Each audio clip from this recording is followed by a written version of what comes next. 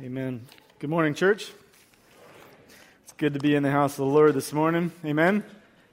I'm going to need a little extra help this morning because I just, for some reason, feel like I lost an hour of sleep last night.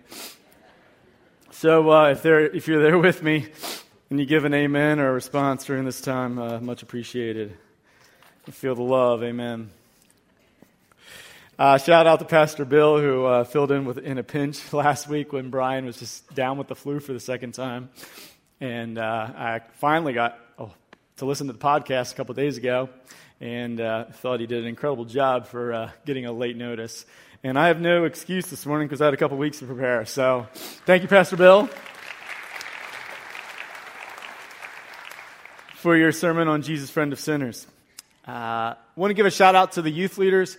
They're away right now without teenagers, which is a nice thing to do once in a while. If you have teenagers in your own house, you know what I'm talking about. So they get to do a retreat without teenagers this weekend down on the bay in Maryland. It's a beautiful spot. If you want to sign up to be a youth leader after this sermon, I'll help you. I'll connect with you. It's a great weekend, a great spot, much deserved as they put up with my own kids and some of your kids, and do love the ministry and do a great job. So I want to give a shout out to them and pray for safe travels on the way back from that weekend. And one more shout out, Jake Shank is going to be here next Sunday. He's going to speak in the chapel at 10:30 during second hour. Jake has been a long-term missionary in Africa that's connected to the BIC and connected to our church.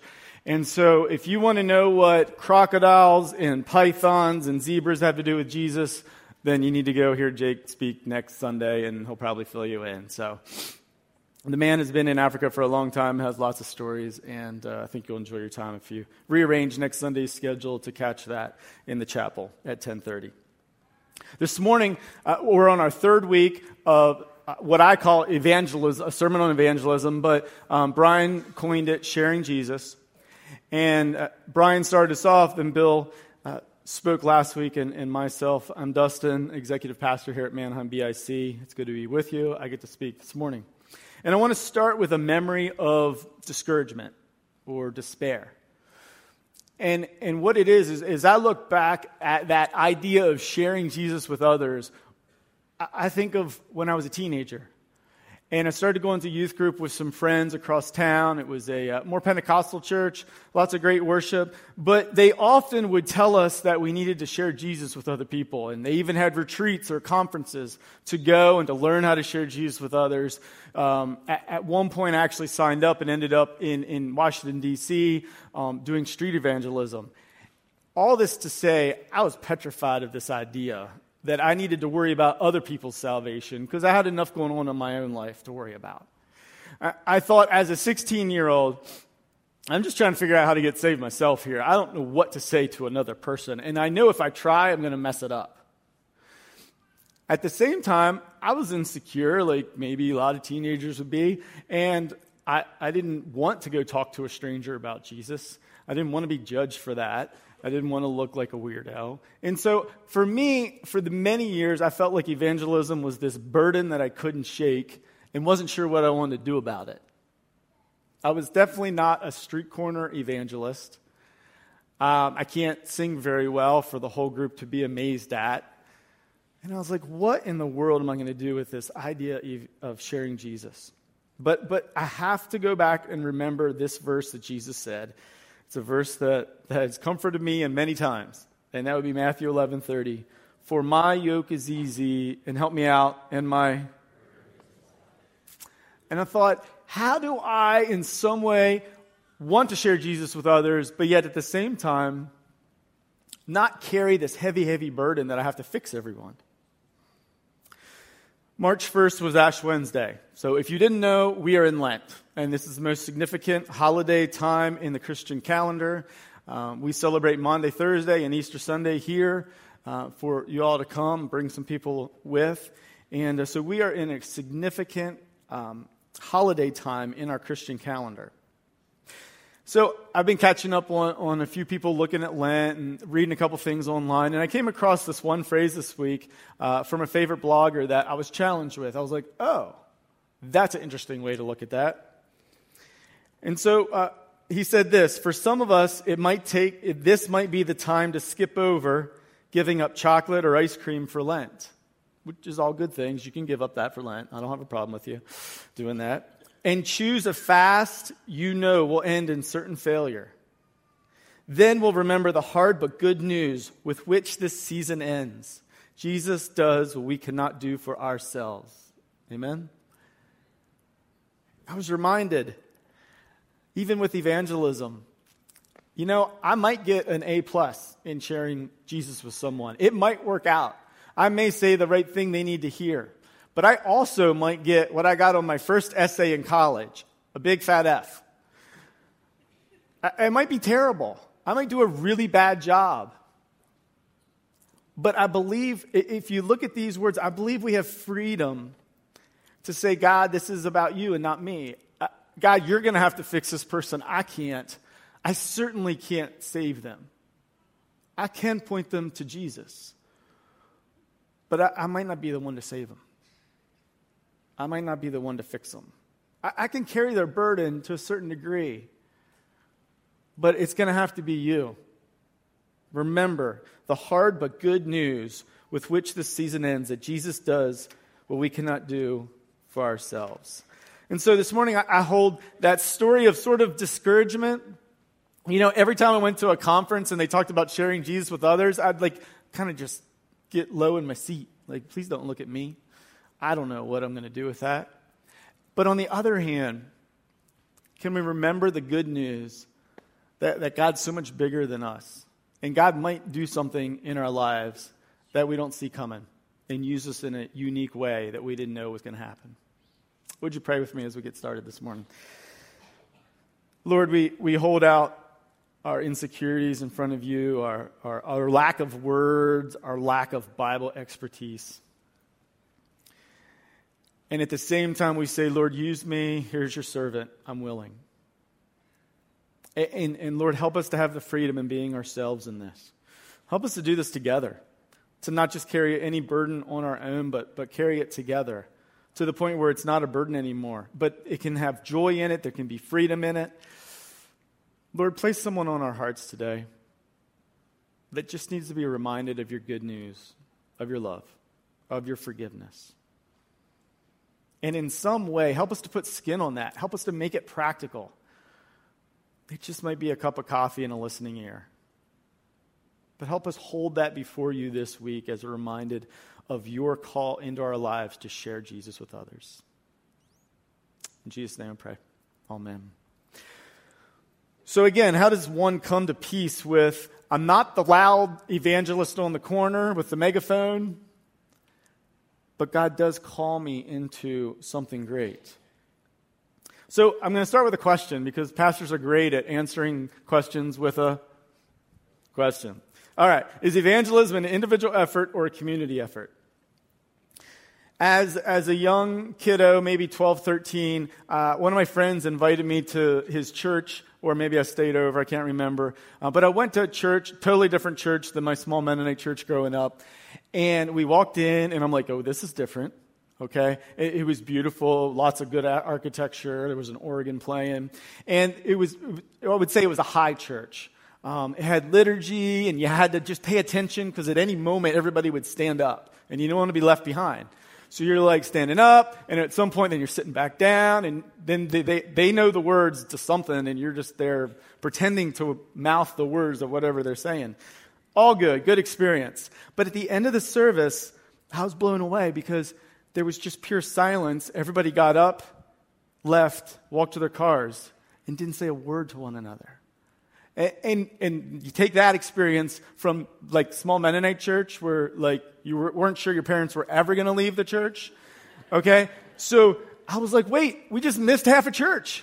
Where's the two-hand touch outside? Where's the apple tree to climb in? And certainly, where's the devil eggs and the finger jello and the casseroles? Where are they at? I mean, I was just like, what in the world is going on? Is this church?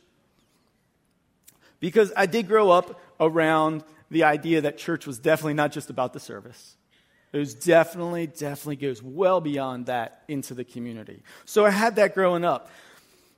I do think we're extremely programmed here in the West to think about our faith pretty much primarily in our and my terms.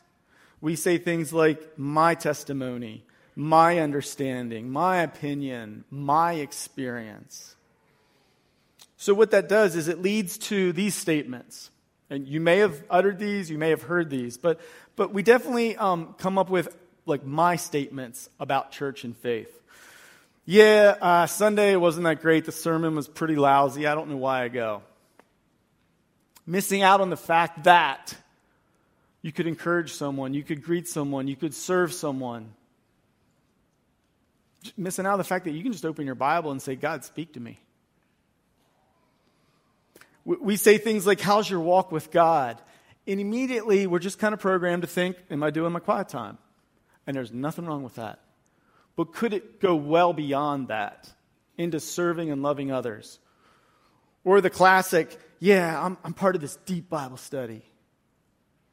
Which usually means like it's a thick book and there's like just 3 friends. And again, there's nothing wrong with that. But the idea of going deep in Christ can go well beyond that idea of your own personal little study. I wanted to compare a current, I just chose a current modern Christian song and compared it to a scripture reading that we already did this morning, just to see what I'm saying, what I'm talking about. Again, I love the song Oceans. I'm not going to sing it for you this morning, but I will read these lines out of it. I already highlighted the fact that they're very personal I, me pronouns in here that you'll see. And I will call upon your name and keep my eyes above the waves. When oceans rise, my soul will rest in your embrace, for I am yours and you are mine. And we get this image that basically my Christian faith is me, the ocean, and God. And there's no one else around, which isn't the reality of it. Just compare that for a moment with just out of Hebrews 10. And let us not neglect our meeting together as some people do, but encourage one another, especially now in the day of his return is drawing near. Completely different perspective. If you just imagine that verse, you're thinking, wow, there's like people everywhere. I'm bumping into people. I'm doing life with people. I'm reading the Bible with people. I'm worshiping with people. I'm being sent out with people. Gives you a total different read on the Christian faith. The book Get Real we've been reading as we've been preparing for these sermons. And I just want to highlight from the chapter that Brian had handed me. Kind of goes with what I'm saying here. John Leonard says, however, when I study the scriptures, they seem to place the weight of the expression of the Christian faith on the communal and physical. The gospel impacts and changes more than individual lives. It builds community, it builds people, it builds a society. The only way, and I think he goes out on a limb here, theologically, I think you could really discuss this last piece. The only way I can experience the fullness of God's salvation in my life is if I'm part of a community of believers who are gracing one another in their daily lives. For me, the burden of evangelism has always felt super heavy. I always wondered, was I going to convert anyone? And for me, I think I was confusing evangelism with conversion. And so I just want to point that out, and then I have a video that's going to also point the same thing out. I was thinking that conversion is what evangelism was, but it's a piece of it. So evangelism is sharing the good news with others. It could be as simple as, let me just hear what's going on. Let me point you to Jesus. How are you doing? Here's a cup of coffee. Conversion is that last piece where someone's still just hard-hearted toward God, but God melts their heart in some way, and maybe you're there for that. So it's that last piece before they surrender their life to Jesus. For me, the burden of evangelism got so much lighter when I realized that I don't have to do it by myself, but I can do it in a community. Whether it's the youth ministries that I've been a part of, whether it's this Sunday morning group, whether it's men's ministry or a small group ministry, an early morning guys group, I don't have to do it alone. Great example, have you ever invited someone to an event at church? It could be part of a small group, it could be a service like this, and in the back of your head, you're wondering how it's going to go for them, right? I mean, you went out on a limb, you invited them to something that maybe was outside their experience in life, and you're thinking, are they going to like it? Are they going to be challenged, learn anything? Will they see God in this? But also, you're really wondering if they'll be accepted. Will anyone else greet them besides me? And if that happens, I don't know if it's happened for you, but when it's happened, in my experience, you just feel this weight go off of you. You're like, oh, okay, I'm not the only person talking with them, interacting with them. It's one thing for me to tell them they're welcome. It's another thing for them to experience that they're welcome. We get to do that in community. And it is great when someone else comes and greets and is friendly and gets to know a visitor that I've brought. We do that together. So again, is evangelism an individual effort or a community effort? I know where my vote is. Because the burden gets a whole lot lighter when I look at it through the eyes of the community. I sat down this week and I visited with a Bible professor that I've had because he had some really great stories around this. And I just asked him that same question. Talk to me about, is evangelism this individual thing that we need to look at, or can we look at it in terms of community? So if it's okay with y'all, I'd like to share that quick interview with you. Hi, I'm Jim Ehrman. Grew up in York, Pennsylvania, currently living in Lebanon. For many years, I raced around the world working in missions, and recently I've become the academic dean at Evangelical Seminary. It's a pleasure to chat with you all today and to see Dustin again. Dustin was a student in one of my classes. That when we think of evangelism, we get a little nervous, or we admit that it's hard to do as an individual. So that ought to be a hint right away. It's not just, of course, it could be somewhat of our nervousness involved, but a big part of that could be even God reminding us that evangelism done in a community is a much more natural and much more profound process, even for the people naturally, not just you doing it, but for the people receiving it. It reminds me, I think of my mom, for instance. My mom is this amazing woman, this amazing saint, and she lives in York, Pennsylvania, and I'll visit her and she'll say something like, Jimmy, I wish I was more like Max Mann. And Max is this guy in our church growing up that he was just great at what I call the close when it comes to evangelism. You know, he could work with someone, and if Max talked with him, it's almost like they came to know Christ.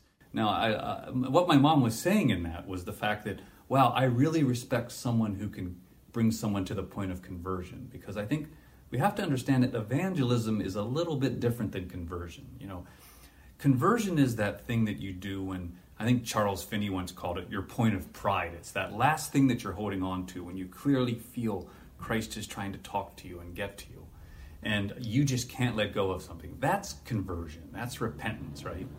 But evangelism is a bit deeper than that. There's a lot of things that go into why we think and the way we feel, right? So I sometimes think it's important to understand that evangelism, which means to declare good news, it's best to view it like a scale, like -10 to 0. And if -1 to 0 is conversion, we have to understand that there's these 9 other points that we can be at along that way. So you can go back all the way to -10, and let's just make up a scale here, like -10 in the town where I did a lot of ministry, Yale University town, where -10 is actually extreme atheism. Matter of fact, passionate atheism, right? -9 might be something like, well, there might be gods out there, but they have nothing to do with us. Or maybe -8 would be agnosticism, where you believe there's a God, but the single God doesn't have much to do with you. Now, if you moves up the scale, you could be at -5 and just be mad at the church. You might actually believe that Christianity's right, but you don't like Christians or something like that. Now, what I like to say is that if we're thinking of evangelism as community, we're recognizing then that different ones of us might be better at different points on that scale, right? And we can start to experience some freedom where you might want me on your team if you want someone to handle a -10, because I absolutely enjoy, actually I might even be said I'm passionate about sitting with someone who might be trying to attack my faith, might be trying to dismantle my faith. And I sit with them and I can walk away and have a conversation with them that not only the Holy Spirit can move in, but I walk away energized. And my mom, for instance, here she is wanting to be like Max Mann, who's quite good at bringing someone to the point of conversion. But if you've ever seen my mom, she can invite someone over for dinner who's fallen away from the church, might be angry at the church, might even have a pretty legitimate reason, right? And by the end of that dinner, that person's oftentimes just in tears or sitting at their table saying, oh, I'm going to be back in church, because my mom just has this restorative ability that helps someone re-engage with Christ. And in a sense, is declaring good news over life, huh? To move someone from a -6 to a -5 is in some ways evangelism. And that's what I think we need to think of as communities is, where do I fit? What when I do is more natural? And I'm trust me, when you give that to the Holy Spirit, evangelism happens along that continuum, and different ones of us are involved. It takes a lot of pressure off of us, and actually, quite honestly, makes us feel more natural in representing Christ in the world. All right, so you've been to Bible college for the last 4 minutes, Theology 101. But I actually drew out James's scale. Just thought it might be helpful for you to see. Now, this is just an example. But again, he's just pointing out the fact that the guy on the street corner proclaiming Jesus, or visiting with you saying, hey, if you got struck by a train right now, what would happen to your soul? Okay, is extremely good at -1 to 0. And can maybe just sit with someone at that point of conversion and has said the sinner's prayer with a few different people in their life. But let's not forget or miss out on the fact that maybe God's been working in their life in so many different ways down the scale. And maybe he's used us and our gifts and our skills along the way. So again, maybe his mom is incredible at helping people get from -6 to -5 if this is their spiritual journey. And maybe they get over the hurt by the church and they're through that. And then maybe materialism is just holding them up. And maybe God uses you to just simply say, I know you're anxious about all this stuff, but if you think about it, it doesn't really matter, does it? Like God and our relationships and what happens after this time on the earth, like that's what really matters. Or maybe too busy for church. Maybe someone knows that you give to charity and give to the church, and that influences how they see faith. Or maybe they see you come on a Sunday morning when it's 20 degrees and you just lost an hour of sleep. Maybe they see you come to church. Okay? Because you're trying to proclaim in your life that you are not too busy for God. My dad, I wouldn't say was ever a good preacher. I don't think that skill is there. But I've seen him take time for God throughout his entire life. And so he's been able to speak in my life, not too busy for God. So this scale, how would God use your skills, your life experience, to move someone maybe one step closer to conversion on a scale like this? Because I believe that you do bring something to the table when it comes to sharing Jesus with others. It comes to proclaiming that Jesus is alive, that comes to pointing someone to Jesus in the moment, whatever moment they're in. God can use your skill of listening, your skill of hospitality, your skill of prayer, or maybe you don't feel very skillful in prayer, but maybe your habit of prayer, your willingness to pray, your skill of knowing scriptures. And I believe God can use your junk. The junk that maybe you still carry, or the junk that you've been through. That God can use that too. I'm going to be reading out of 1 Corinthians 12. I will have it on the screen. I am going to read out of the Message. I kept going back and forth, but just felt like it was clearest with the Message. And I want you to listen for what Paul sees in the church body. There's different times in Scripture where the body of believers is called out and described. And again, we're going to look, Paul describes the body here. And I want you to think that it's probably a description more than it is prescription. In other words, I don't think this is a closed list. It probably goes on and on after this list, but this gives the top things that Paul is seeing in the body. I hope you find yourself in these verses. I hope you find our community, I really do, in these verses. Each person is given something to do that shows who God is. That's just really good right there. I'm going to read it again. Each person is given something to do that shows who God is. Everyone gets in on it. Everyone benefits. All kinds of things are handed out by the Spirit. And to all kinds of people. The variety is wonderful. Wise counsel. Clear understanding. Simple trust. What his mom might communicate at a dinner table might just be a simple trust. Hey, you can trust me. You can trust our faith community. I'll walk with you through that. Healing the sick, miraculous acts, proclamation, distinguishing between spirits, tongues, and interpretation of tongues. All these gifts have a common origin, but are handed out one by the Spirit of God. He decides who gets what and when. And suddenly the burden that I felt that evangelism was at an early age probably shouldn't feel so heavy if it says God decides who gets what and when. I hope you can find yourself somewhere on this list. And maybe you can think in your head of what maybe you would add to this list. Personally, I think really good coffee and a hot cinnamon roll should be on this list. Because I can sit down and you can challenge me on my faith at that point. I'll enjoy my cinnamon roll and I'll listen. Maybe you can bring that to the table. The one thing that I see on this list is that's not me entirely. I can't put my name at the end of each one of those. And that's a good thing. Because if I thought that I was all those things, then I would totally miss out on the point of the church. And I've met some people that honestly think they're all those things. And they miss out on the point of the church, on the point of working together. For Lent or for this season or just in the spirit of sharing Christ with others, I want to give up silence. I want to give up being quiet if I can. And I want to look for opportunities to share Jesus in a Dustin kind of way. Obviously, I left a blank there. Take out my name. Insert yours. For Lent, for this season, I want to give up silence. As I look to the cross, as I look to the resurrection, the empty tomb, I give up silence. I look for opportunities to share Jesus in my own kind of way. Right now, just right now, who might God be bringing to your mind that just needs a word of encouragement, needs pointed to Jesus, maybe needs to be reminded about why they're here, what they're doing? Maybe they need a warm cinnamon bun. Maybe they need a listening ear. I pray that God speaks to you through that question. Who might God be calling me to point to Jesus?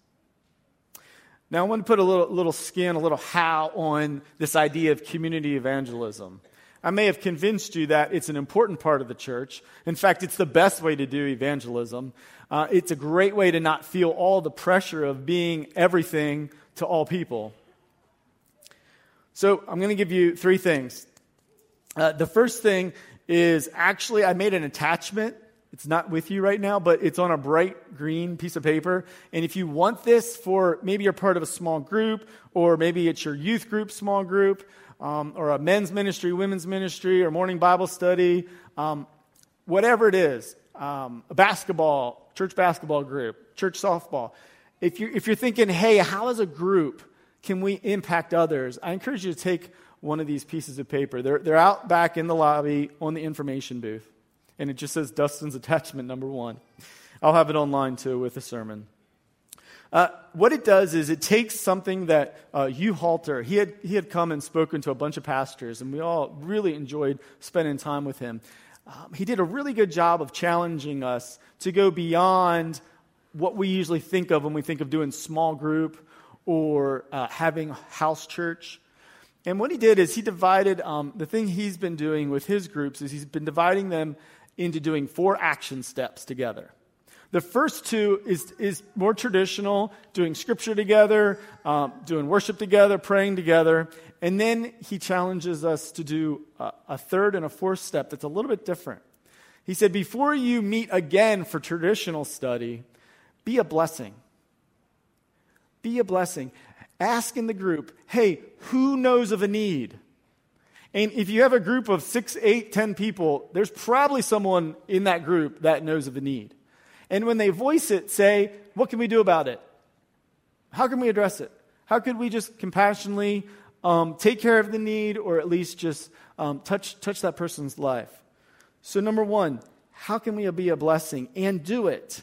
Proverbs 31, speak up for those who cannot speak for themselves. Identify a need. They might not even be asking for any help.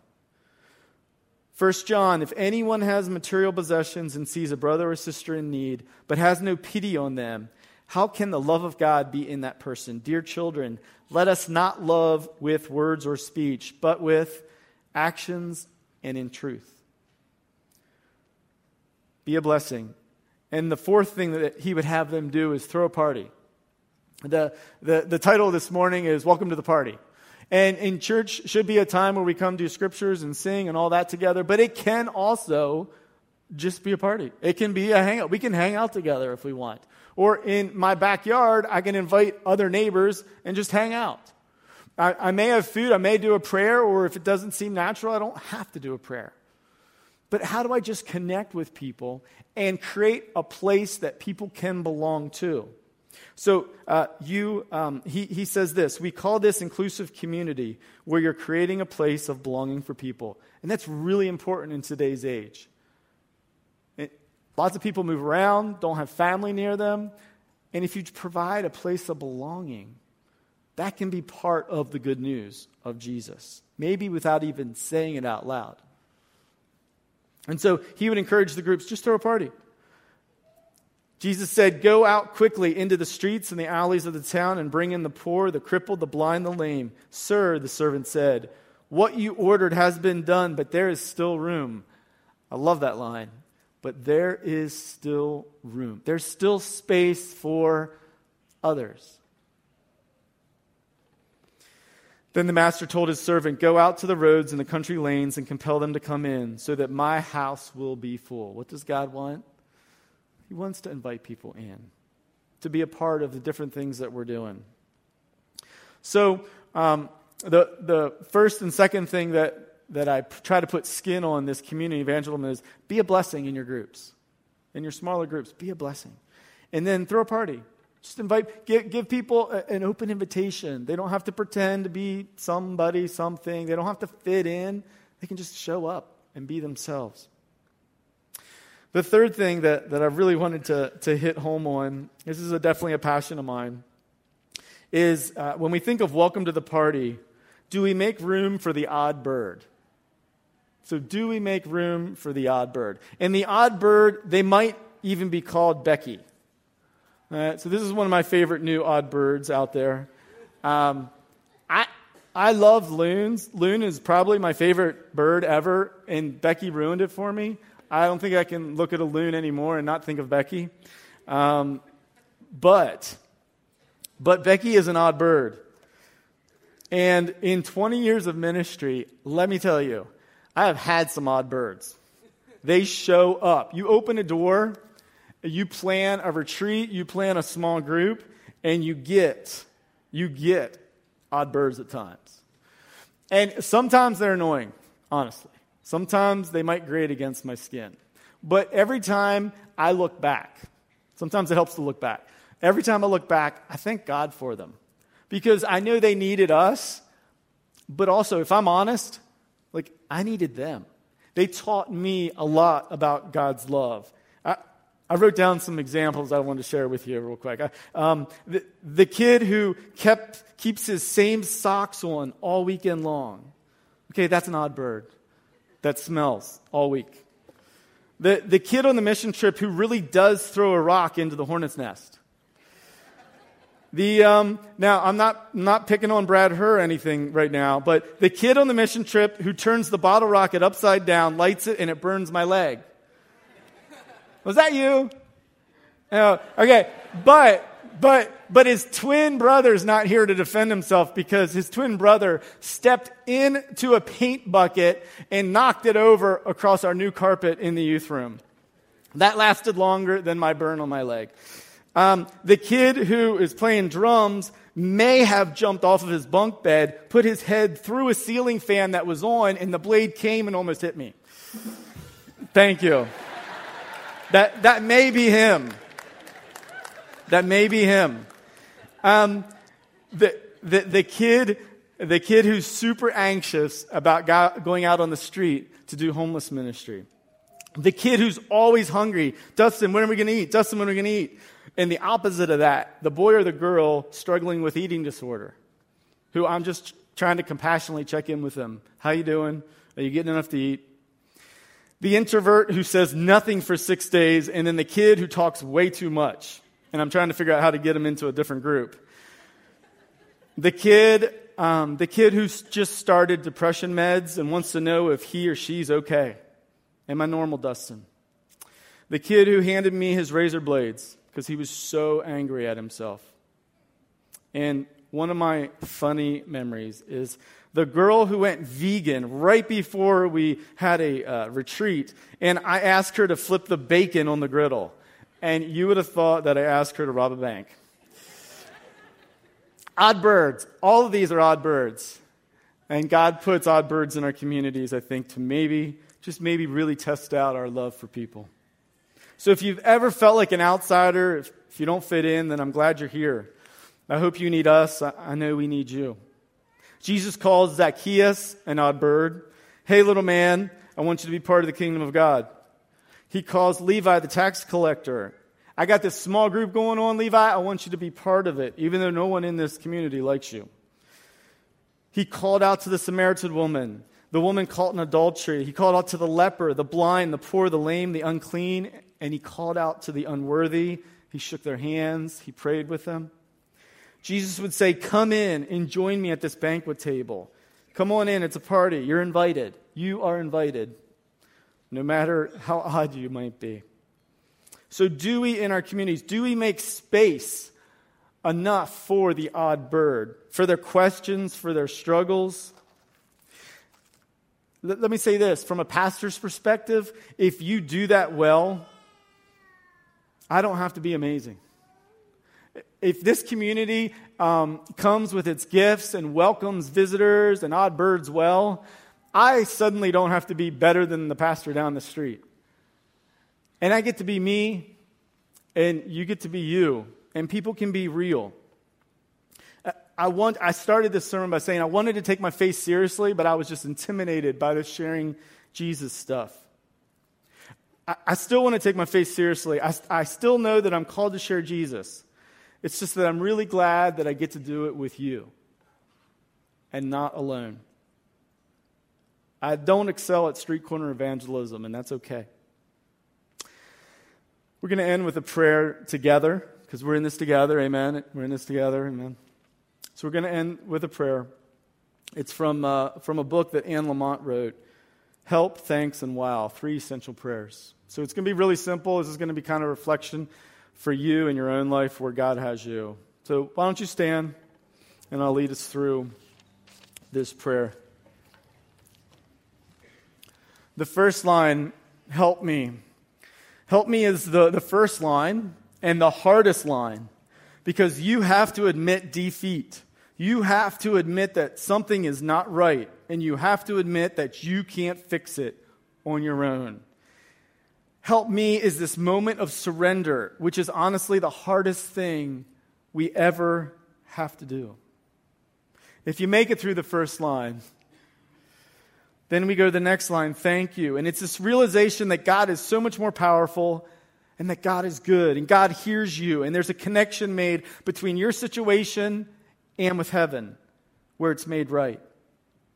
And wow, if you make it to the third line, wow is when we are speechless, when we don't quite understand, when we just know that God showed up. It might be in the sunrise, sunset, the stars at night, or the newborn sleeping child, or the small piece in the center of your life right now, and you don't even know why it's there. It's a peace that goes beyond understanding. So we're going to do this kind of slowly, but we'll do it together.